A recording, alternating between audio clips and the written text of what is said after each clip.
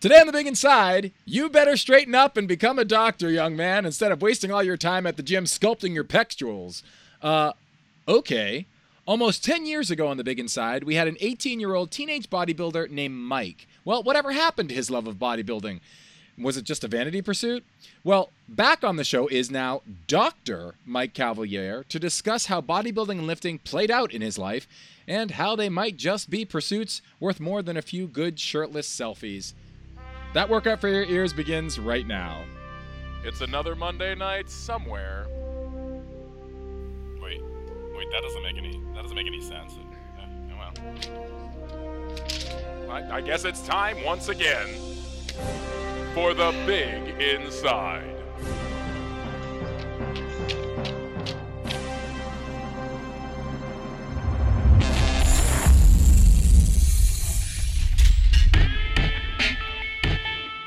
Wow, what a ride into this show. Broadcasting from the world-famous Public Alley 701 in the teenage city of Boston, Massachusetts, I'm Christian Mady, a.k.a. XN, and this is barely The Big Inside. I can't tell you what's been going on, folks.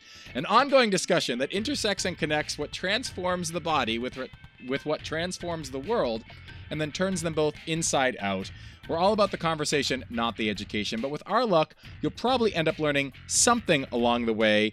Joining me this week, he's back after weeks of absence. He's back. Show regular Scott Bottorff, founder of Aspire Integrated Training and Flexibility. You can learn more about his work at aspireflex.life. Scott, can you believe I'm so glad our audience doesn't know the shit show of prep that sometimes happens on Earth. Can you believe this? Oh, I'm totally in belief. I'm always in belief. Now, Scott, you had some good news, right? You just had something really awesome happen for your inline skating team. Is this true? Well, yeah. Our inline professional hockey team won the Western Conference Championship. Wow! So you're like You're like the king of the Rockies. Is that it? Like they just put you at the top of the mountain, your inline skates just roll down to the bottom, and that's yes. I am the king of the Rocky Mountain region. That's right. What's the name of your team again? You pro athlete, you? It's called the Front Range Thunder. Front Range Thunder? Yep. Yeah, Front Range is being as the Front Range is the Rocky Mountain mountains that run all the way up to Dakotas. Wow. So that's a lot of skating territory. That's congratulations, Scott. That's awesome. And you only had a few little beers, right? You're mostly here, right? I'm actually much more here than I was before. So, as Mr. Cavaliere, I'm a big fan of. So this will be good. This will be good. Yes, I'm looking forward to it too. We had a real rocky. Speaking of Rockies, we had a very rocky start today, folks. Today on The Big Deal, though, we're going to play the game of which came first. Was it an interest in the workings of the body which create a bodybuilder? Or is it a passion for bodybuilding which generate a deeper interest in the body? Which comes first? Well, we're going to try and figure that out. Almost 10 years ago, while The Big Inside was still live on sports radio, that's right, we were live and on sports radio, WWZN, 1510 AM, The Zone. Because the zone, I'm in your zone. My voice is in yours. That's gross. All right, we did a show featuring teenage competitive bodybuilders, one of which was Mike. Now, they're a rare breed, but we just wanted to kind of see what compels a kid, basically a kid, to put their free personal time towards a pursuit that is so engrossing. Well, Mike Cavaliere from Westboro, Massachusetts, was 18 years old at the time, but he had been actually competing even before then, so he was a true teenage competitive bodybuilder. Now, when he explained his connection to the competitive sport, it was clear that it was playing a pretty formative role in his social identity, and those are our fancy words, not his teenage words, but why don't we play you a clip? You can listen to how he describes his experience back then. We're going to go in the Wayback Machine to 10 years ago, and you can hear how much the sport was developing in him a sense of his personal identity. Here's Mike in 2008. Mike, I want to start with you. Now, growing up, big athlete, were you this big jocko dude, football player? What were you? Oh, not at all. No, I was one of those kids that, not the ones that got picked last, but the one that you didn't want on your team because he just sucked at everything. Like me? Yeah, sure. They don't want me on the radio, let alone on the... No consistent athletic background is what you're saying, right? Well, I played the generic sports that kids. I played soccer, baseball, and basketball, all that stuff. I mean, it was all right. I wasn't really particularly good, but I still played it, and I still held my own for the most part. And when did you? Now, were you always fascinated with bodybuilding? Were you always into the weightlifting? How did that even enter the picture? Well, about 7th grade, a bunch of my friends they would go to the YMCA and bench and curl and do all those things that all the beginning lifters do. Well, that's all you need, right? Just bench and curl, right? But, oh yeah. What else is there? No, you don't need to train legs. Yes, I don't. Thank you for that.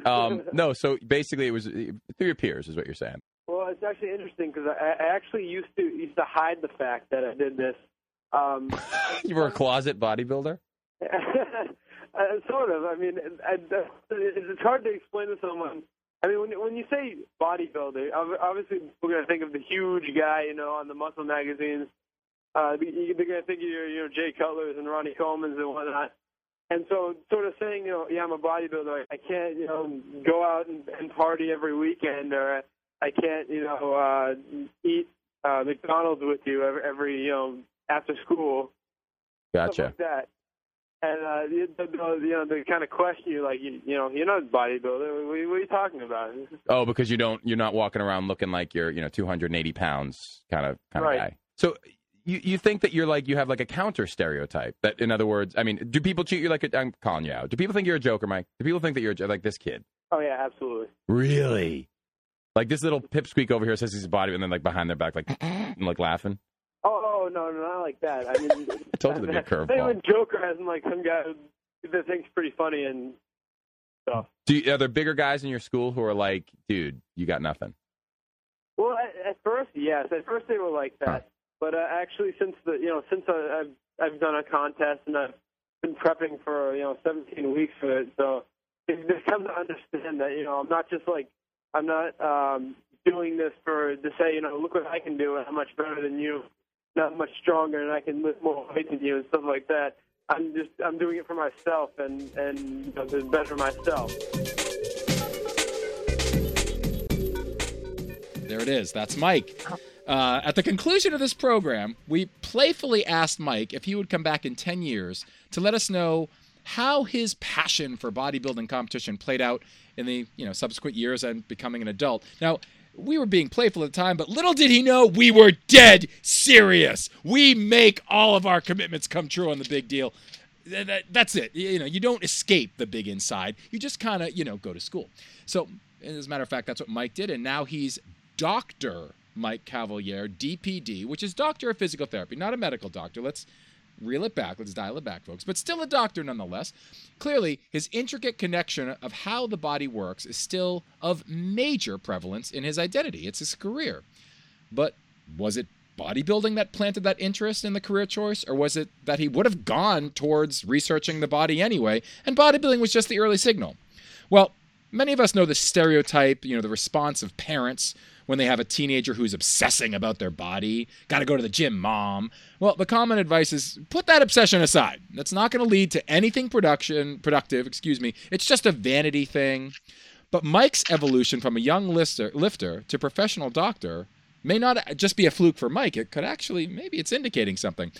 Looking at how the obsession with something that seems a vanity pursuit on the surface may actually have more substantive results than we suspect, we are joined now by himself, the kid you just heard, Dr. Mike Cavaliere, as an adult. Hi, Mike. How you doing? How old are you now? I'm good. I'm 27 now. How many? I believe that was 10 years ago that I know, right? Like that. It doesn't seem like that, does it? God. No, it really doesn't. And it's so funny to hear now because obviously, if you listen to yourself 10 years ago from now, you'd look back and just be like, "Oh God!" Right? And Scott, you just heard the clip, and you can hear Mike. Isn't he kind of trying to make his voice sound deeper now? Is that it? He's like, "I'm not a kid anymore. I'm a big boy, 27." Yeah, because Scott, you were there at the very beginning. Like you remember, you that's how you became a show regular. Were you there? Were you on Mike's show or not? I forget. Mike's show? The original, when he was a kid, when he was a spry young buck. No, I think it was some other Maybe it was another teen, I think it was. Oh, yeah. Another teen was on it. I don't know. Chris Buhager from New Jersey. Oh, that's right. I definitely met Mike many times. Yeah. And it was a pleasure. Cavaliere is a beast. But, the question, Scott, are you eating on the air? Just I was going to call it out. No, I am. I wanted to say So, yeah, like I said, folks, this has not been a smooth show today. Anyway, Mike, the question, let's get back to seriousness. So let's ask something really serious. Mike, the question that is obviously raised when we approach the topic of competitive bodybuilding as a meritorious impact on the developmental psyche of a young person's mind, the question on everyone's mind is this. Is it still okay if I don't train legs? Is that all right? Go ahead. I think everyone knows the answer to that question is absolutely. Because, only muscles that only matter are the ones that you can see in the mirror when you're wearing pants. So the biceps, chest, abs. This pretty much covers everything. I'm not wearing pants now, so I better get to work. That's how I lose my listeners. So, here's the deal. So, what happened to your interest in the competitive sport? Did it continue? So after 18, did you knock out? First off, let me say this. What did you? Let's give you the ego stroke. So you were this 18-year-old kid. How big were you as an 18-year-old? I'm going to use the word big. How tall were you? How much did you weigh? As Jack Little Monkey. What was it? I was probably 5'6" and weighed maybe 150. I want to say. No, that sounds about right. You had to be bigger. So now you're what are you at 27? Now that you got your big boy body finally.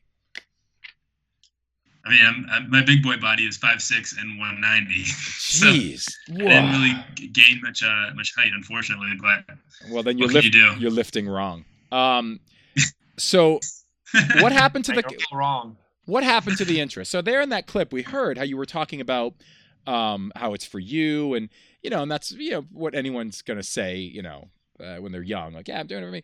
But what happened to that interest? Did you continue competing? How did it fall away? Did you just get F this? Where did it go? I know it's a broad question, but hit me up. Well, I think a lot of it was just kind of where my life was going at the time. When I was 18, I was graduating high school and going to go to college. So I wanted to really focus on my, college experience in terms of class and right. So it was kind of the parents. It was not literally the parents, but you were raised to be, put things in their proper place, so to speak. Yeah, I would agree with that. And then after that, I went directly to physical therapy school, which was only 2 weeks after my graduation of college. So there was no real time in between where I could really kind of focus on okay, I'm going to do a real serious prep for a show, because I was always kind of doing something. So until, only recently. So really it was just kind of more related to my lifestyle. Oh, are you recently getting ready for a show? Is that what's happening? Are you now? I don't want to give any direct absolutes, but there's a potential show later in this year that I may be competing in. Ooh, wow. Announced here. Breaking news, folks. No, on the telegrass. Yeah, can you give me the date for that so I can attend? Oh yeah, of course. Of course. It's so, but seriously, so do you think, and this is an unfair question, but use your imagination. Let's go back to school now. Do you think, because I'm going to pursue the interest point that I brought up earlier, but for now, do you think if you did compete, if there had been room, it would have helped your education at all? Or do you really just, like you said, think it would have just been pure frivolous distraction? Obviously you thought it was going to be a distraction because you didn't do it, but is there something in the process that you think marries to the education you had, or are they two totally different things? And I could see. Yeah, I think there's absolute value to it for sure. I think that if you as a person could manage it in terms of managing all the things that you found important, in addition with your classes and things like that, I think it could be, because it teaches you a lot of things that are kind of intangible, like dedication and consistency and planning ahead, those type of things that are important for anyone really in general. But don't you think you were don't you think you were like that anyway? I'm not gonna be nice to you like I was when you were a kid. Don't you think F that? Don't you think that's just your personality? It has nothing to do with the bodybuilding. That's just an incidental. You're just maybe you're just a buckled down dude, right? I mean, I think, yes. I mean, I definitely was raised like that, but I think it's a mix of things. I think that if I didn't find any value in it, I wouldn't keep doing it. Yeah. Why are you going to do it? Not one of those things. Dude, you're a doctor. Now you have your own private practice. Do you want to plug it, or is it just like a super down low? Like you have your own practice. It's down low right now. Very down low. Okay. We'll plug it at the end. All right, we're doing the end. But it is a private practice, and you're all set. Why would you go back to wearing a bag of grapes on stage? Like, why? What's that all about? What's that about for you? Listen, you worded that so nicely. I think it's just for the spirit of it. It was really, when I did it back when I was 18, it was a real enjoyable experience. I think part of it for me too is kind of to prove to myself that I can do it again. It's been almost 10 years. And it's a long time to not be out of the loop, and I want to kind of get back into the scene and kind of, both for myself and also my business, to build into working with that population. So what we see a lot on the show is we have people who they come on, like even our last week's guest was, this guy's, I've been in this sport for years and decades and whatever. And so there's this really strong opinions, but for the most part, people drift away, and just for whatever reason. And that's maybe a whole other topic. But do you think more people, and you're only just starting, you may come back and be totally like, this is nothing like I remember. But do you think, do you think more people should come back? Like, do you think that you're an anomaly of interest? And I want to talk about that interest. Or do you think that, people should take this up again? This is something that we should revisit. Just your opinion, pure opinion. Yeah, my opinion is yes, because I think that there's something to be said about the dedication and consistency aspect of it that carries over to other aspects of your life. And of course, also with any sport like bodybuilding or powerlifting or strongman, there's a degree of that improvement of yourself that goes along with it. And so I think that can help people just build self-esteem and build self-confidence, for anyone, to get them back into a place that they feel comfortable with. I mean, the sport itself too, even, just being out of the loop for a while, I've still gone to shows and things like that, and you can see kind of how things have progressed even in the last, 5-10 years. Right. But so that in ways that's been a little bit more pushing me away from it, because it's become a lot more of a casual thing. Talk to me about that. Wait, what do you mean by it's? Because that's what I wanted to. That was sort of leading into my next question. What's changed? You say it's more casual. What's more casual? What are you talking about? I just feel like, at least the shows I've been to, and this is all based on my experience, is that there's a lot more nowadays of people just kind of getting on stage because they can, and not really so much of I've worked really hard to get here and so on and so forth. There's sort of, I don't know, maybe I'm speaking too broadly, but I think that when I've seen people on stage, I felt like there's a lot of people who just kind of worked out for a year and then got on stage and then been like, okay, that was an experience, and then kind of moved on to other aspects of their life, rather than being. So what is it you want? What do you want bodybuilding to represent? I mean, that's what you're sort of veering toward, and I think it's appropriate. But I'm just curious, so what do you want? So here's this 18-year-old kid. You came in with dreams, and I want you to reflect in a minute on what that 18-year-old kid's perception was. But here you are telling me, I feel like I'm seeing something other than what I would want. Well, what is that thing you'd want? Like, what should that sport be? I would say tough thing to answer, really. I mean, it's I guess I would say that it would be a sport where there's a lot of camaraderie. There's a lot of everyone helping each other out. There's a lot of the way that people will always kind of look to each other for advice and guidance. Kind of that's what I remember. Those are some of my fondest memories of competing the first time. Right. I feel like nowadays is a lot more of that kind of that dog-eat-dog mentality, and there's a little bit more spacing between different coaches and prep types and things like that. So I guess my initial reaction to that would be, make it more of almost like what you've been doing, make it more of a team-based thing. So it's more, people involved. And do you think that like your education, like now you go through education, and this is like button it up, buckle it down, whatever clothing analogy you want to use, strap it tight, lace it up, whatever, pick one, folks. And so this is what school's about, especially when you're getting a doctorate. Obviously, you're working on your DPT or whatever you call it. And I did that right? And so I'm sure that their take on the body isn't, I'm not sure, I'm asking, is the aesthetic portion totally not there? Is that one of the things that they're not really educating you on? And just out of curiosity, like I'm assuming so, but I want to check with you. You're the doctor, so what do you think? Yeah, I mean, it's much more of a function based, obviously. Right. But so is they might be able to, do they look down on it? Appreciate the aesthetics, but it's obviously the goal is for proper movement, of function, course, things like because it doesn't correlate. I mean, the way one appears has nothing to do with the health or wellness of that person. Obviously, we've talked about that all the time. But is there sort of a looking down on it because of its strange? It's not. I don't know. It's not physical therapy, doctorly. Is there something? Yeah. Is it really? I think so. I mean, I think what the battle between the two is that. On one hand, in terms of being a physical therapist, you want everyone to move well and function well and have, adequate mobility and strength and have good lifting and not do anything bad for your body, so on and so forth. But then when you go to the competitive side of things, is that when you play a sport, you play to win. In terms of if you're a powerlifter or at a strongman competition, you're probably not concerned, especially in the last few reps, if your form is perfect. You're more just concerned on getting the weight up.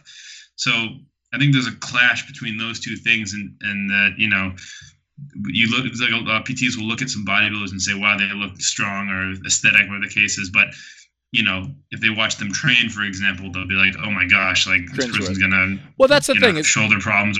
And that's what I'm getting at, is because you talked about when you were a kid about how you kind of kept it almost like under wraps. Has that changed? That's where I was going with all this. Has that changed? Like, if this community in physical therapy is, giving a little side eye, like, okay, that's great, but not really what we do and all that, whatever. I'm imitating who I imagine, the bitchy cheerleader of physical therapy schools. Like.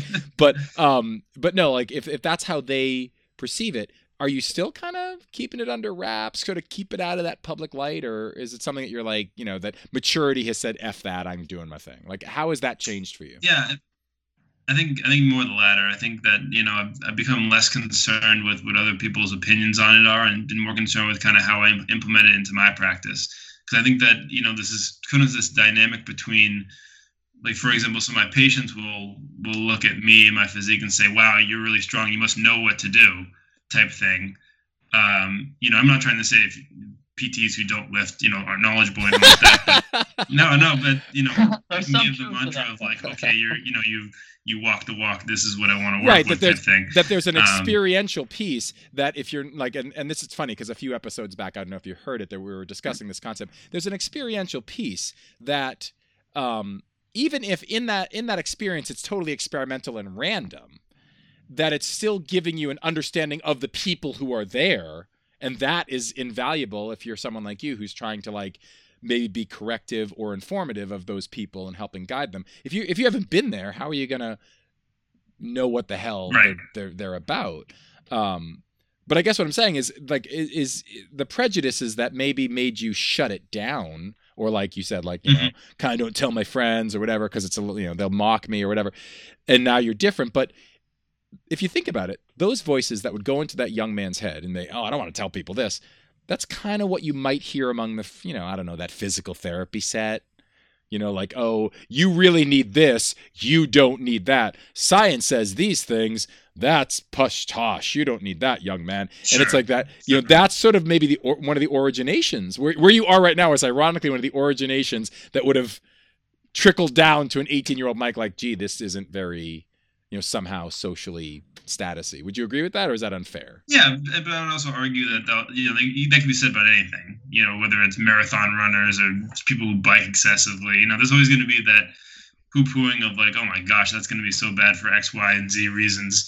Right. But I think for me specifically, in terms of the bodybuilding aspect of it, I mean, there is a little bit of it in terms of like the what are you doing type things. But most people are pretty supportive of it and think it's kind of interesting, and I haven't really come across a lot of animosity towards of course not. Yeah. Me or any not animosity, but any like judgment. Oh, you really shouldn't be doing that.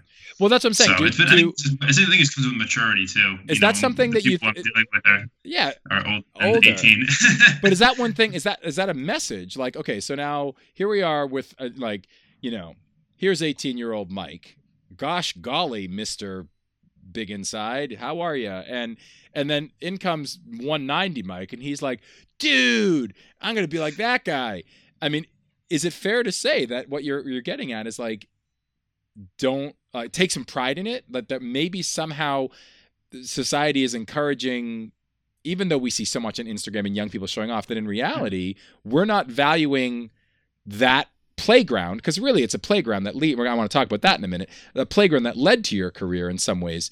Do we poo-poo that playground that young people get into a little too? Do you think societally we're a little biased? I'm leading the question, but I'm curious if you agree. Yeah, I would agree. I think that, especially when you're younger, people just would assume you're doing it for more of a vanity type thing, or if you're doing it for, other reasons, which, to be honest with you, I'm sure in the beginning part for a lot of people is the reason why they're doing it. Yeah, why was it? Now that you're older and you can admit it, you're not going to do like, 18-year-old try to front. What put you in, Mike? Come on. What was it? Be honest. I don't know if I've told this story before. Yes! We have an exclusive! 2 exclusives in one show! Oh, you can have a cookie, Scott. You're allowed to have a cookie. I'm so happy. Go ahead. So I was waiting for that next one. There you go. So when I first started lifting weights with, my friends in 7th grade, back when we were 12 years old, there was this one kid, and he was like, he's like the cool 7th grader, and he was like, I remember he could bench 95 pounds. Whoa! Which is pretty big for a 12-year-old, Right, I mean, of not course. bad. Yeah, exactly. And I remember being like, oh, let's see if I can do that, and like, I couldn't even lift the thing off my chest for a second. And so initially it became this thing where it was like, okay, this guy's like the popular cool kid who can do this. Therefore, if I do this, I'll be the popular cool kid, right? Ah, how primitive but wonderful that is. Yeah. Isn't that great 12-year-old logic right there? I love it. That's what I mean. It's great. Yeah. So, but then from there, I started. I started just working on, working benching really, and then from there, I remember one time I went to the gym and I saw someone doing a dumbbell row, and I was like, what are they doing? Maybe I should be doing that. You know what I mean? Yeah. Like, and that's and the then thing. from there, just kind of. It's interesting there was a cascading, how there was an identifying. I mean, that, like you said, that child logic, that right. I perceive that kid as having something I don't have. If I do the things he does, I'll get the things he has. But how then that cascaded, you're in the gym and you're still thinking, I better do the things that guy does. But it's interesting how throughout that, like when you were 18, and I'm not faulting you or calling you out in the slightest when I say you were fronting, I'm doing it for me and this and that, and it's cute. Yeah, that's great. That's why I was like, you heard me on the air. I was kind of like, all right, taking you as you're taking you. But now you're sort of telling a story that there really is something about connectivity. You just a moment ago said you missed the camaraderie and the connection that really for this young athlete, and that's what you were at the time, there was something about connecting. There was something about being with people, like people, being liked by people. There was something in that you were hitting on, but there was no one really then guiding that. That was just you freestyling it as you went through.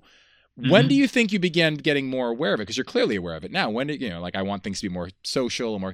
When do you think you became more aware that was really the motivator, and not like vanity and good looks, but actually this is connecting me with something that like it's a real powerful thing in my life. I think probably once I went to college and I started meeting more people who had done the same things and are doing the same things that I was doing at the time, I was able to connect with them, obviously, in terms of our experiences past and going forward.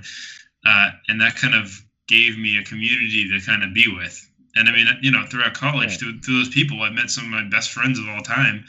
And, people I'm very close with who all, pretty much all of them lift one way or another, whether they're bodybuilders or just competitive lifters in one way or another. But it, from there, it became less of like, oh, I got to look good type thing. And it became more of like I'm with these people and together we're kind of working together, So that was a real kind of turning point for me in terms of where, because eventually it came to a point where it's like, okay, I'm looking, I kind of like the way I look. Where is kind of like, you kind of get that figurative, where's my end goal? And then you realize, there really is no kind of end goal. You're kind of on this path for it to keep working on yourself and keep working on, lifts and all those type of things. And you have people there to help support you throughout the entire time. And that's it's interesting because what you're saying is that this is ironic. I wonder if it's self-fulfilling prophecy or if it's the truth of the matter that you the thing that 12-year-old was queuing into, which is obviously fraught with like concerns of being liked and whatnot, was ironically true. If I do these things, I mean, it isn't the kind of popularity the 12-year-old envisioned, but it certainly became a social, like, yeah, I now have people who like me. And it wasn't, the irony is, like you're saying, it was about the socializing around the practice and not the result that did it. So I'm not saying it was the body that did it, but it's interesting how, yeah, it's interesting how that it's ironically true, and how we, you know, it's compelling that we don't. Well, Go ahead. I mean, the whole thing was very serendipitous in the way that, you know, obviously when I started lifting weights, it wasn't thinking, okay, you know, this is my step one to becoming a doctor of physical therapy. You know, it starts as, like you said, you know, it starts in that kind of that vanity and self-wanting, and then from there you take a next step, and, you know, I met other people who did it, and then from there I took a next step. And what's kind of the wedge? Like, hey, what's the wedge? Because that vanity point of, like, I want to be the cool popular kid, and I want everyone to be like, bro, nice pecs, and I want that. Where is the wedge that it turned from that vanity pursuit? I just threw a pen at myself. That vanity pursuit. I'm so excited here, folks. That it became. I'm going to go be a doctor. Like, when did that? Was it in high school still? Was it like, oh, I'm doing this, I want to get more into the body? Was it in college? When did you start saying, you know what, I want to pursue this further? I mean, it was back in high school when I knew that whatever I wanted to study in college was going to be body related. You know, whether that's going to med school or going to, you know, doing something research based, or doing something in the medical field, or doing something exercise based. But so I would say, I guess then it started developing there. But I mean, you know, throughout college, really, I didn't really know where I was going to end up, you know, with my degree. I got a degree in kinesiology at UMass Amherst. Whatever that is. No, just kidding. Yeah. I know Big what fancy that is. words. It's a joke. It's a running joke, Scott. Don't blow up the big inside jokes. No, what is it, Scott? Explain it to our dummies out there. That's a good place. I used to Yeah, live it's in fun. that. I liked it a lot. Oh, you're talking about UMass. I thought about kinesiology. I was like, you know. But I mean, It's yeah. great. Yeah, UMass is a good time. But even with that, I mean, for my first 2 years, I was pretty confident that I wanted to do research. And Why? then I got into a lab my sophomore year and realized very quickly that I didn't want to do research. Okay. Why did you think you wanted to do research? Coming from bodybuilding, something that, like, clearly you're Mike, like, this is not meant to flatter, but you're somebody who likes socializing. You like being dynamic. You like being in and among the people, not like, you know, you're you know, maybe you're not like super gregarious, but you don't like to be cloistered. What on earth made you think research is the way? Like, what would put that into your head? You know, I'm not exactly sure. I think at the time I was doing a lot of my own research and like looking up. I was just in that. Oh, so it was like an offshoot of, like, you know, I got to get bigger quads and that research thing. Yeah, like not literally, but it was probably more for school. I'm now Google research bigger quads. You know. No, did you do a lot of that? But that's what I'm saying. Coming up, because it's interesting. You see this in young people where you cannot get them to crack a book. They fall asleep in class and they'll barely finish a homework assignment. But my God, they can read 14,000 scientific abstracts on the principles of amino acids and ingest it and be like, right on, Google. You know what I mean? I mean, were you that way? Right. No, I wasn't that intense into it, but I thought that I've always been a really science-based guy. I've always liked science. I realize how nerdy that sounds, but it's true. On this show, please, we get it every other show. Every other show lately. So again, I knew I wanted to do, you know, like I wanted to experiment with the scientific process some way, you know, and I wasn't sure if that was going to be the end result, but, you know, for whatever reason, when I was, you know, not 18, 19, 20, I was convinced that, you know, if I got into a lab, that would suddenly, you know, make me open my eyes and I'd be one of the best researchers in kinesiology ever, you know, type thing.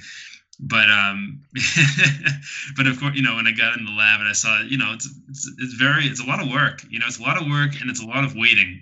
Yeah. You know, you do a lot of work for, you know, I like the science of it. Like I like when we were running experiments, but I didn't like, you know, the 9 months of work you have to do afterwards before you can do another one. Yeah. And it's interesting. Like, so the physical therapy was sort of like you're in the right arena, but it was your fallback. Is that what you're basically saying? Well, again, you know, the whole aspect of this, the whole me coming into physical therapy was, again, very serendipitous. I mean, the only reason that I really came into it was because one of my going into my junior year in college, I had an apartment up in Amherst, and I needed a job to, you know, pay for rent and everything like that. Sure. So a friend of mine said, hey, and I said, I was need to get a job, and she said, hey, there's a physical therapy clinic who's hiring an aide.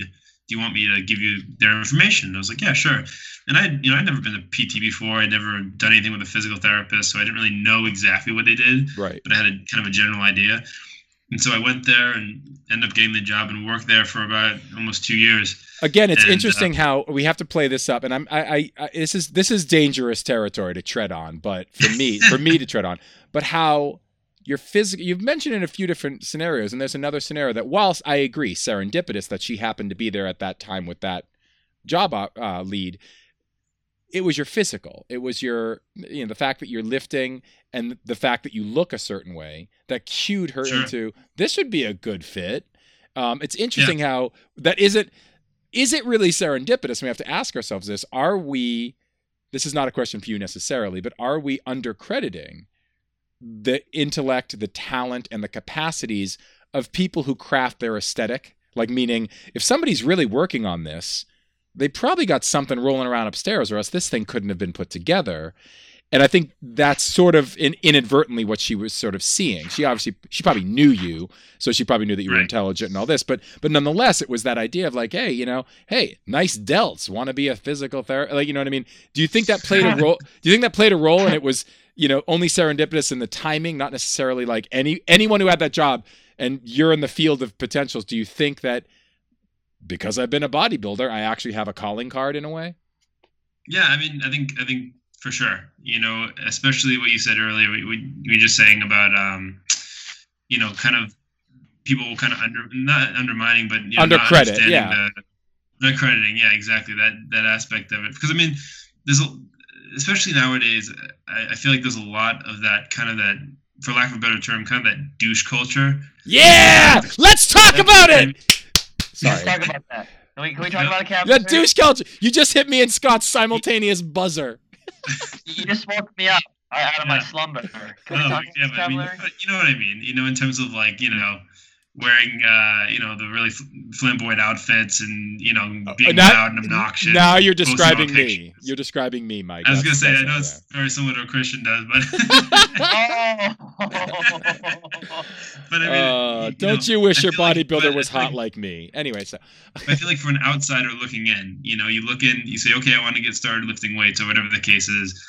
And you look in, you see, these guys who are wearing minimal clothing, being loud. It's kind of an intimidating process to introduce yourself into. Or the opposite, wearing, and this is speaking of douche culture, there's the opposite as well, wearing a ton of clothing, so they look like these like rolling rhinos coming through there. You know what I mean? I mean, you have kind of both ends of that. Let's not get all Catholic on a little bit of skin here, guys. But yeah. What went wrong? You know what? I wear a t-shirt and shorts every time I work out, and never understood what you know what I mean? I don't know. Maybe I'm the conservative one. No, it's let's talk about that for a second, because it's funny. Not because it's relevant to the topic, but it's funny. But I will say this, Mike, honestly, like, this is my counter argument to that, which is relevant to the topic. Not that this should be the reason why someone chooses to like go into the gym nipples a-blaring, but if you think about it, what drew you into competitive bodybuilding was this, like you said, it started with the lift. It was a strength thing, but then it went to the aesthetic. It went to like, if that aesthetic wasn't being somehow represented, it might not have clicked. And we have to own that as a fact, that sometimes what we as adults say, dude, tone it back, put a fucking shirt on, it also does sometimes play a role in influencing someone positively. You know what I'm saying? I'm not saying it should. Trying to imply that your nipples have influenced people positively. Oh my! Moved nations, my nipples have.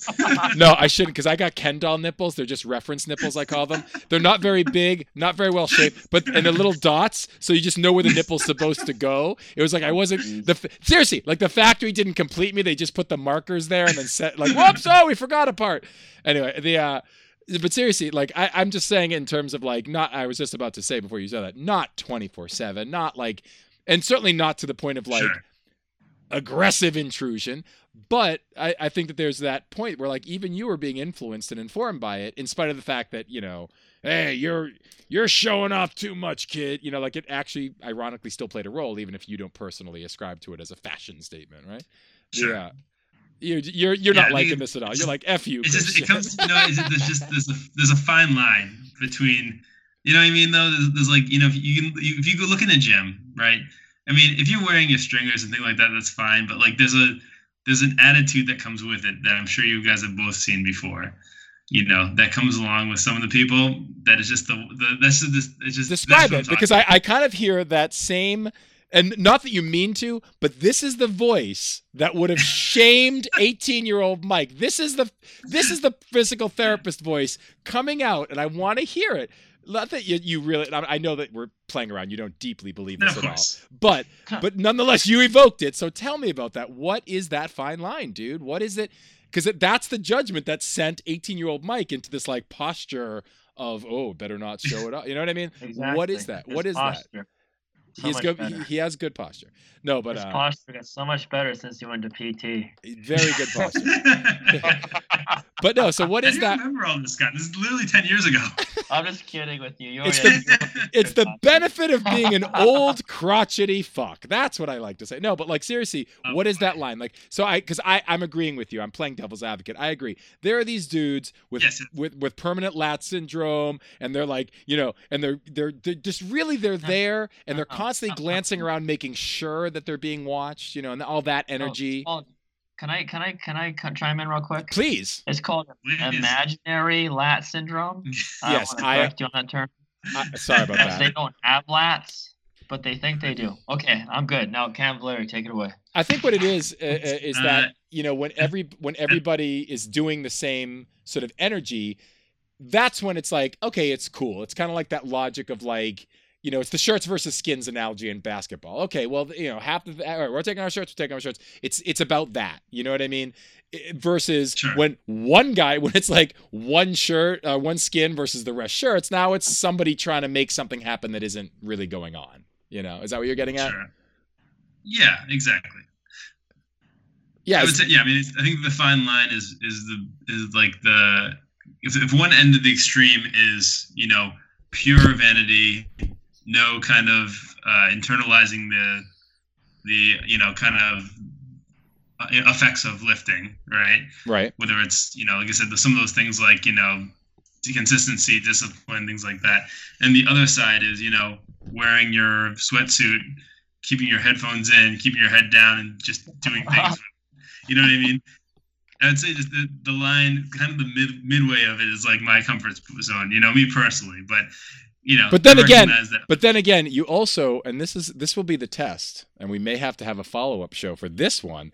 If you compete at this mysterious end-of-year contest that doesn't have a date or name, honestly, I wonder, because before you were dealing with like a 145, 150 competitor. Now you're dealing with a guy who might be thumping around at 170, 175, or whatever, maybe 180. I don't know. Right. And I'm wondering if in that final few weeks, a little vanity might sneak in. Not that it should, and I'm not recommending it, but I'm really skeptical that you'll be like, no, must put on my burqa to go lift. Of course. I'm not saying no vanity. Absolutely. I mean, come on, I'm lifting. I work out, and everyone who works out always, judges their own physique and other people's physiques and things like that. I'm giving you a hard time. But I guess I'm saying is it's interesting. Vanity. He's come with the vanity.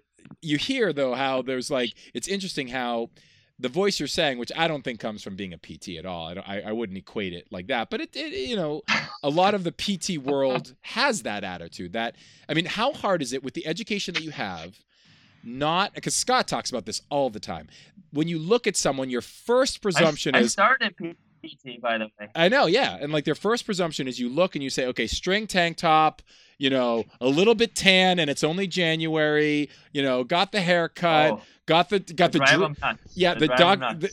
Dre Beats giant oversized headphones. He's wearing a belt, and he's doing biceps. These kinds of like, and you got so your first presumption is guy must not know bupkis. Like, is that always what happens? And I did a hard stereotype, but where's your line? I mean.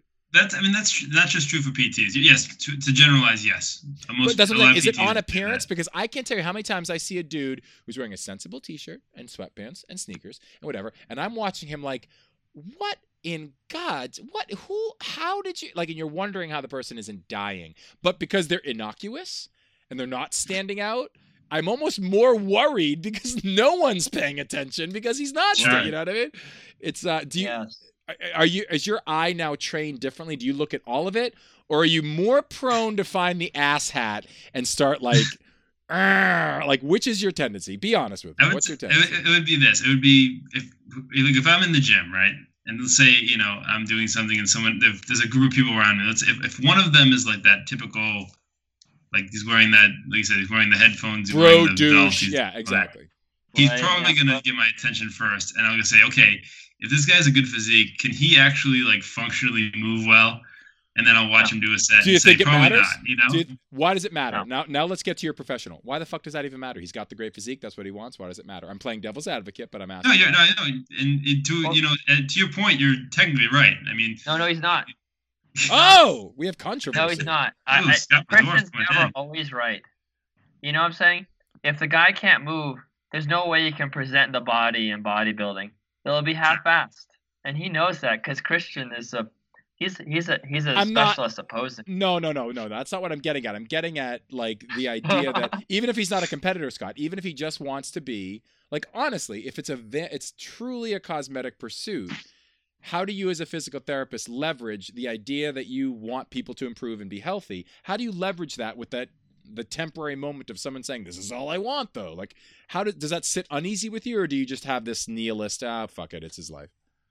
I mean, I would say it's somewhere in between. I mean, it depends how bad things are in terms of how he's moving. I mean, if he's doing like okay movements and he's happy with what he has and he's not at risk of injuring himself really. I mean, that's who am I to step in and be like, what are you doing? You know what I mean? But I mean, if do you silently judge any? Are you? Oh, sure, of course. Oh, now you just said it on the air. All your clients know you're silently judging them. No, that's my job, is to silently judge them. You know what I mean? Like, I want that job. I have to out loud judge people. This sucks. I want to do it silently. Yeah, that's realistic though, Kev. That's so realistic though. But I mean, Scott, you probably do it all the time too. You know what I mean? Oh my God. I have my own comedy fest watching people walk around. I'm not gonna lie. Like when you see so much abnormal movement, especially in like a gym where you see someone loading the movement, and you're just like you can just point at the people and say like, oh my gosh, you're like, I'm gonna see you in the clinic in like 3 months, and I know exactly how you got there. But isn't it? And isn't it interesting how that you guys like, here we go. That we're bonding. Yeah, we know what real lifting's all about. We're the bros. We do though. Yeah, but here we get larger and stronger faster. But I just heard a voice. I just heard a voice of a kid who was doing something that he was really proud of that he did not want to share with his peers. It's an ironic twist that at the one hand, the same judgment that's prescriptive toward betterment has this weird social impact. It's so double standard. I'm not saying. There's no resolve to it. I just wanted to point out that we're sitting in this bizarre double standard, that we live the double standard, and at the same time that we're affected by it. It's curious. When I was coming, when I was 18, I mean, God, my form was awful on most things. I still competed pain-free and didn't have any issues. Judge yourself. Hey, silent Dr. Judge, would you look back on? Let's not even. Fuck 18. I'll even let you get up to 20 if you wanna. I want you to, whatever you want to do, kid. So here's what it is. I want you to if you had to give a grade, okay, an A being wow, somehow this person knows exactly how not to damage themselves, and an F being the person is like, I don't know, dropping like 10-pound weights on his eye. I don't know, whatever. you pick the spectrum. What grade would you give yourself? Let's start there and work backwards. What grade? In terms of my lifting right now? Yeah, like Dr. Mike meets little young, punk Mike. What's the grade? Oh, did I give young Mike? Yeah. Oh my God. I give him a C-. Oh, that's good. That's pretty bad actually. But an A on charm. No, I mean, again, it's wrong? One of the things is I never was like formally. I think actually you and I, Christian, did we did some squatting and things like that, but like there was no one who truly taught me like this is how you're supposed to move. This is how you're supposed to squat. This is how you're supposed to deadlift. Do you wish you had that? I just kind of like watched a few videos on it and hope for the best. Do you wish you had that when you were younger, or do you think you would have been too stubborn? Yeah, I would have saved so much time in terms of being much more efficient and directed in terms of where my goals were. Because I find young people to be so, I got this. They don't even want to hear it. Some are receptive, but for the most part, young don't want to hear it. Yeah, it's called being a teenager. They're closed-minded idiots, basically. Yeah, it's I was a closed-minded idiot when I was in my teens. So everyone was. I mean, that's just the way. That's a phase, Right. Yeah, and that's what I'm saying is it's interesting how, like, when you see, and this is why it's great having you on, seeing it, how you hear like these two different voices but they're on this like two sides of the same equation. It's amazing. Do you think that with that C- you gave yourself, you're very quick to tack on, it's because of naivete and lack of guidance, not neglect lack, but just like you didn't have the guidance at the time. Do you think that is something we can casually, anecdotally agree that's endemic in how people pursue lifting? People just go in and they wing it. Sure. But do you think that it's something resolvable? Do you think it's the part of physical therapy to resolve it, the industry to resolve it, or do you think that it's actually the guys like you who are competing and sort of have the attention and spotlight? Whose role is it to maybe re-influence that? And if there is a role, it might not be anyone's, but how do you grok that? I think it's everyone's, really. I think what kind of the thing that you had been doing with teams is a real important aspect for a lot of young people. Because I think that, when you're young, right, especially like for someone like me, I didn't have any real guidance. So being able to join a team and kind of like see other people who lift and also get advice from them, learn from them, see them and see how they do different things and other exercises was, really helpful for me.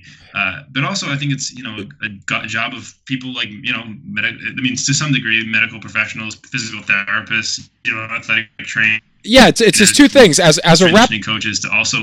Yeah, so wrapping up, there's two things. Like one is, and it's really, I like what you said, because you kind of brought it full circle, that it's like one thing that you don't notice that you miss is that camaraderie, that connection that you can even trace back to 11, 12 years old, and how it's missing isn't just a posterity point, but you, even as a professional, now you're sort of waxing and saying, gosh, that connection point would save me as a physical therapist so many headaches if that existed. Because then I'd only be seeing the people who like kind of really need it, as opposed to, I don't know what I was doing, right? And you're like, dude, you're being an idiot, was right. It's an interesting that you brought up full circle, but more to the point is that you here you are as a physical therapist, and I kind of lost my thought, but I'll get it right back. As a physical therapist who is about to re-engage this bodybuilding thing, and you're right, it's like, if like you're very interested in representing it, but are other physical therapists, do you think that they're just like, they're a little too handsy-offsy with the ghetto pursuit? Like, and I mean that literally, going down in the ghetto and being like, yeah, okay, I'll do biceps. I don't know. Because it's kind of where you're about to go. Like, do you think there's a little handsy-offsy snootiness? Like, I'm a doctor. I needn't deal with your silly, I don't know, lateral raises. I think this is more ignorance. I think that people aren't, they have this idea of what bodybuilding is, or what powerlifting, or even just what lifting in general is. Right. And that they're so used to that no one's ever said like, hey, with the correct way of doing things, or, with the correct form, movement, whatever, these things can be perfectly fine. I think a lot of PTs, their general gut reaction would be, a lot of these people are doing damage to their joints because they're not lifting correctly, or they're lifting too heavy. Common threat. Yeah, the most common threat I hear from physical therapists. Exactly. Which, again, it's one of those things where it's like, there's no real wrong exercise. Yeah. There's wrong ways of doing exercise. What were you going to say, Scott? I just had a quick question for you, Cavaliere. Sure. So I mean, you have like basic exercise to get judged, like a bicep curl, or like a bench press, or like some sort of chest pec fly. But given your expertise, I know this for myself, if you have the understanding of how the muscles work, you can maximize any movement you do, no matter what movement it is. And so for someone to judge it means it would be their lack of understanding to the movement. What would your thoughts on that? Yeah, I mean, I would agree. I think that, it's like people who say like shoulder overhead press is bad for your shoulders. Right. You know what I mean? It's bullshit. Yeah, I mean, it's an ignorant statement, because it's, if you have proper mobility, of proper strength, it's a fine exercise. I mean, you lift things over your head occasionally, don't you? So I mean, you shouldn't. So just loading the motion is something that we naturally would do anyway. So, there are certain exercises that are a little more risque than others, but again, if you have the proper mobility and strength and posture and things like that, there's no reason why you can't do them. Yeah. And I think that's one big fault of a lot of PTs and strength people and things like that is that there's a lot of this. Oh, don't ever do X, Y, or Z. And one of those one of those risque movements, I think, is wearing a string tank. Is that what you were talking about? So, no, but seriously, definitely messed that up. Yeah, exactly. No, but Mike, the amount of nipple coverage. Do you think? And now this is like, let's go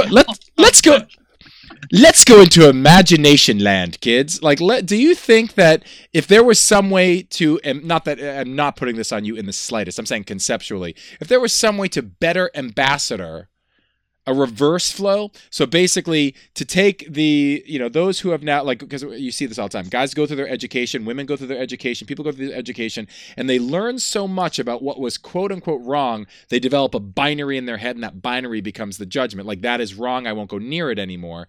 Mm-hmm. Do you think if there was better ambassadorship, like, okay, come on back down here now, and instead of bringing with you your hardcore two guns blaring education, experience it sort of more like, okay, use your wisdom of your education, but experience it sort of in the sandbox level again. Come back in. Do you think more PTs ought to be ambassadored back to the sandbox of lifting, of training, of exercise, even if it isn't lifting, any sort of sports endeavor? Do you think there's not enough sandboxing among PTs that you've seen?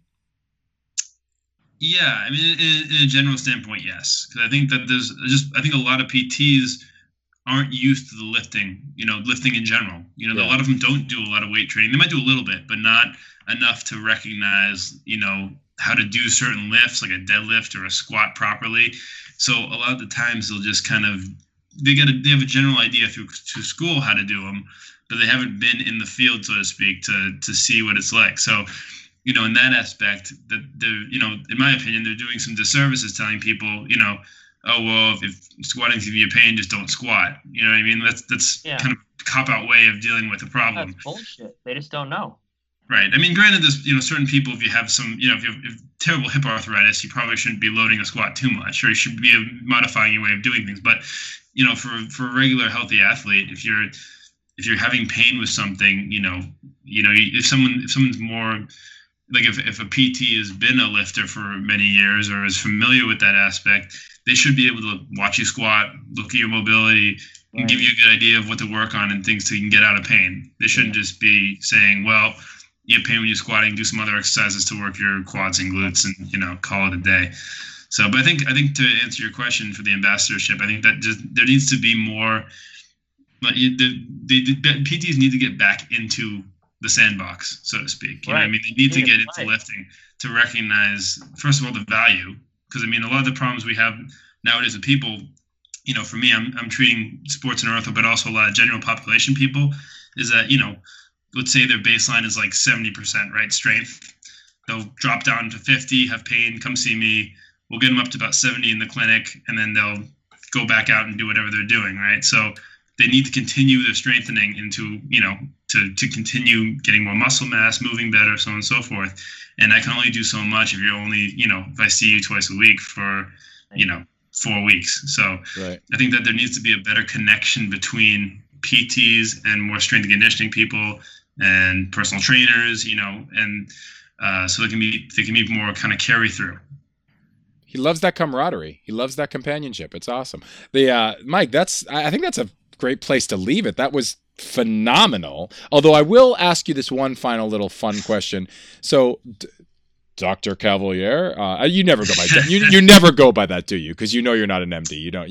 I'm just fucking. I really should for my profession's sake, but I usually just go by Mike to make it more friendly. Yeah, exactly. So here's the thing. So Dr. Mike meets this young buck, 17-year-old kid who's like, I'm doing a bodybuilding thing, and you're like, meet him. What? This is what you're going to say to him. Fill in the blanks. Kid, you really have to work on blank because it's a disaster, but you have a really good blank and it's got potential. Keep pursuing it. What are those two things? I would say you'd have to work on your, this is tough. not really good at Mad Libs. No, but I mean, like, what was something that, looking back on yourself now with your education, you wished someone had intervened with that education way sooner, is what I'm getting at. I mean, in general, I would just say someone should probably tell me to work on my form more, in terms of just for everything, to make sure I wouldn't get injured or give myself some kind of imbalance that would cause problems down the road.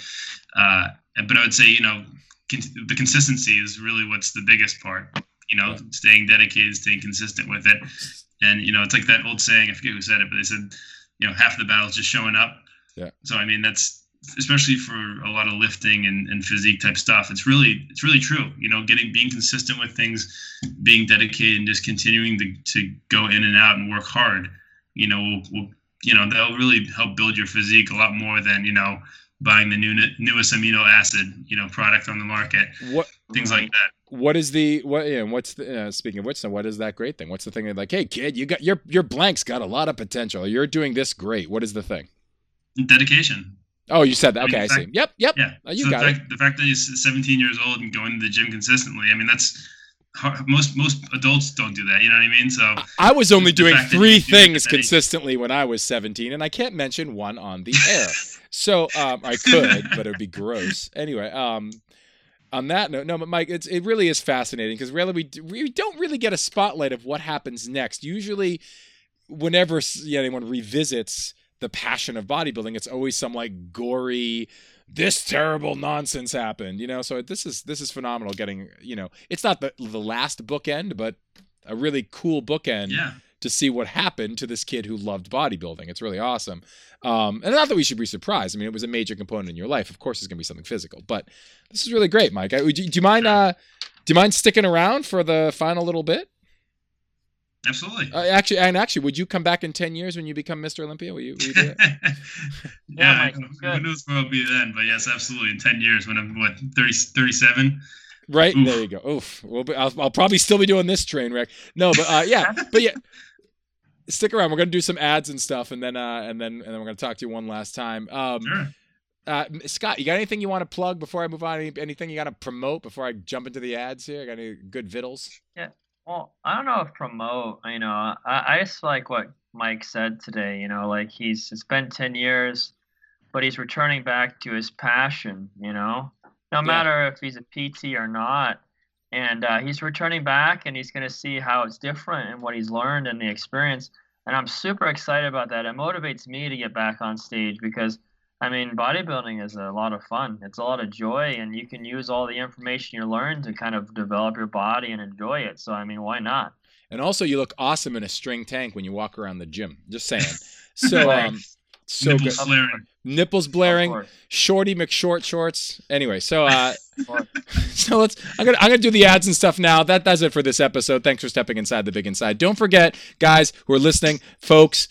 We love being told our heads are up our asses or being told we love stuff. Maybe you think, string tanks are the devil. Please let us know. Give us feedback.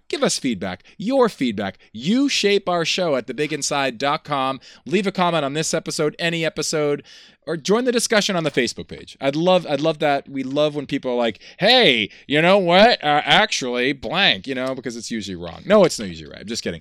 Please. Give us feedback. Today's show, our sponsors, was sponsored by Saisei Sports. They're the makers of the new pre-workout formula Rect. I've been told by the sponsors, you're sounding like a used car salesman with our promo. Can you just dial it back? We love what you're doing, but dial it back. So I got to do this. I'm going to do this off the cuff, okay? I want a sample of that, by the way. It's our sponsors. It's a good sponsor. They're good. They're really good. If they could sample us, that'd be great. Yeah, what it is? Sample too. Samples for everyone. No, so he's for a competition. He samples Rect and he wins his competition. I just lost that sponsorship. No, but seriously, it's a pre-workout. Mike, do you use pre-workout formulas, or are you like of the enlightened class? No, I'm just a coffee guy. Oh Jesus. I just run on coffee or caffeine guy. I run on good positive vibes and orange juice. Anyway, so but it's basically the master. What it is that Saisei Sports, they went about putting in no surprises, very straightforward mixture in this tub of magic. Look at me. I'm not reading the script. I'm totally doing this from memory, guys, so I don't sound like a car salesman. It's basically... It sounds better. Thank you. Higher quality ingredients, and I've done it so many times I can do it from memory. Higher quality ingredients. You pay less per scoop so that you're not wasting your money on something. And what it is that they didn't put the ingredients in that were at the garbage level when they assemble it. They went to their lab and said, you know what? No, give us the good stuff. They could have just as easily gotten like the B grade level stuff and made more money off of you, but they wanted to put an elite product out there for people seeking elite results for elite sports. But hey, this is for you, the average guy, as well. So now every 18-year-old bodybuilder is running to get it. No, but seriously, you should. SaiSeiSports.com, SAI Sports.com. Rekt is the name of it, R-E-K-T. Yeah. Hey, Christian, I think Cavaliere has some good Rekt. Right, exactly. They're holding up a... You guys, it's not a visual medium. And besides, send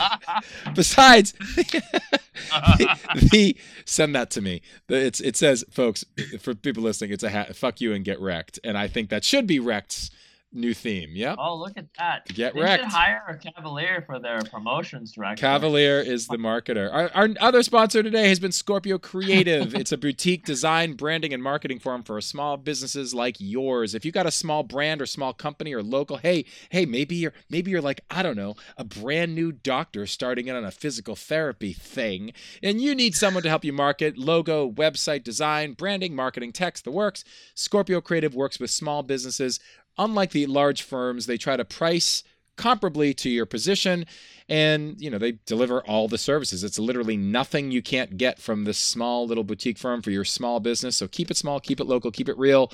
Go to scorpiocreative.com. I don't think that sounded too car salesy. Remember, folks, The Big Inside is independently funded. That means you guys, your ears listening right now, whether you're 18 or 36 or Mr. Olympia, you are funding us. So please go to thebiginside.com. Consider dropping a few bucks in our virtual bucket of love. Your generosity is not only appreciated, we will brag about you on the air. Please help us out. You guys are supporting us. If you're listening, help us stay afloat. In fact, why not just hump our leg completely and become a sponsor of The Big Inside? Contact information is on the website. We love hawking your stuff, and the karma is real. Now is the point in the show called The Inside Drive, where each of us is going to give you guys a recommendation, a goal, an idea, or a personal quest, something that we are going to work on in this upcoming week that we think, you should probably look into doing as well. Scott, what's yours? What's the thing you're going to be focusing on that you think other people should? Yeah. What's it going to be, like becoming a PT? No, what is it really? What's your thing for the upcoming week? Well, since we had Mike Cavaliere on today, which I'm a big fan of, a nice professional, I think that if people can figure out where their attention is, when they're at the gym, it'd be really helpful so they could develop their bodies. Otherwise, if they don't know where their attention is, it's sort of it's sort of a lost quest. So you'll be putting that's the only thing. You'll be putting your attention in more better in solidarity. Yes, attention and solidarity with acceptance and openness to receive the knowledge of the body. Oh God, he had a couple beers when he won that game. That's awesome, dude.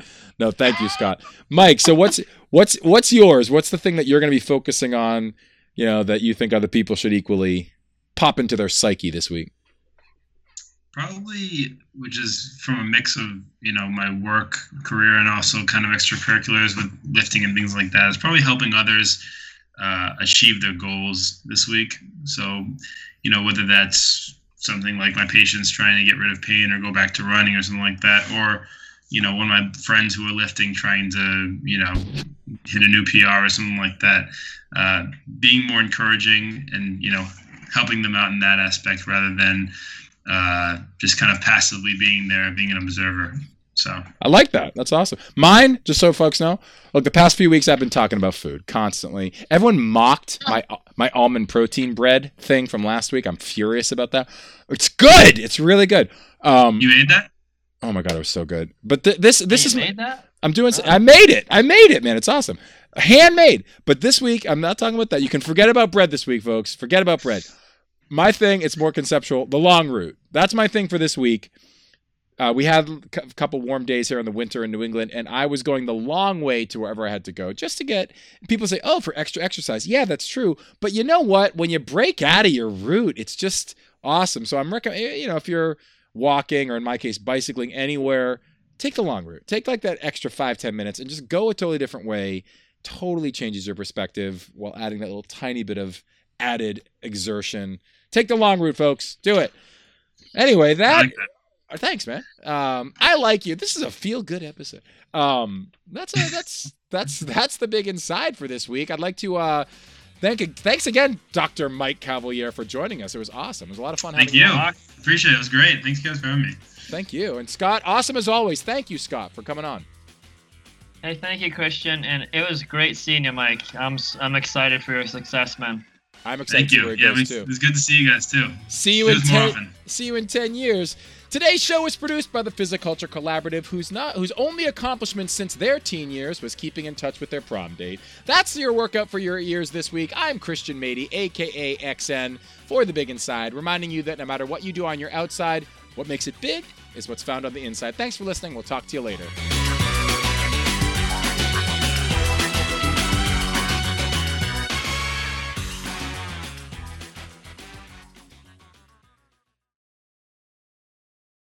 Show stars in 3, 2,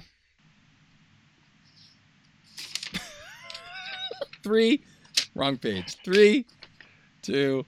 I forgot to start the thing.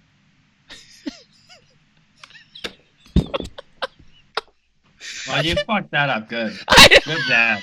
Scott knows how the music's supposed to go right then, and I forgot to hit the music. Okay. You fucked that up. One last time, Mike. I promise. This is it. Cavaliere, take another shot. We're going to be here. You know what's funny? When Scott isn't here and it's just Nick, this never happens. Anyway, so Scott, you're the jinx. All right, here we go. No, I'm about perfection. 3, 2,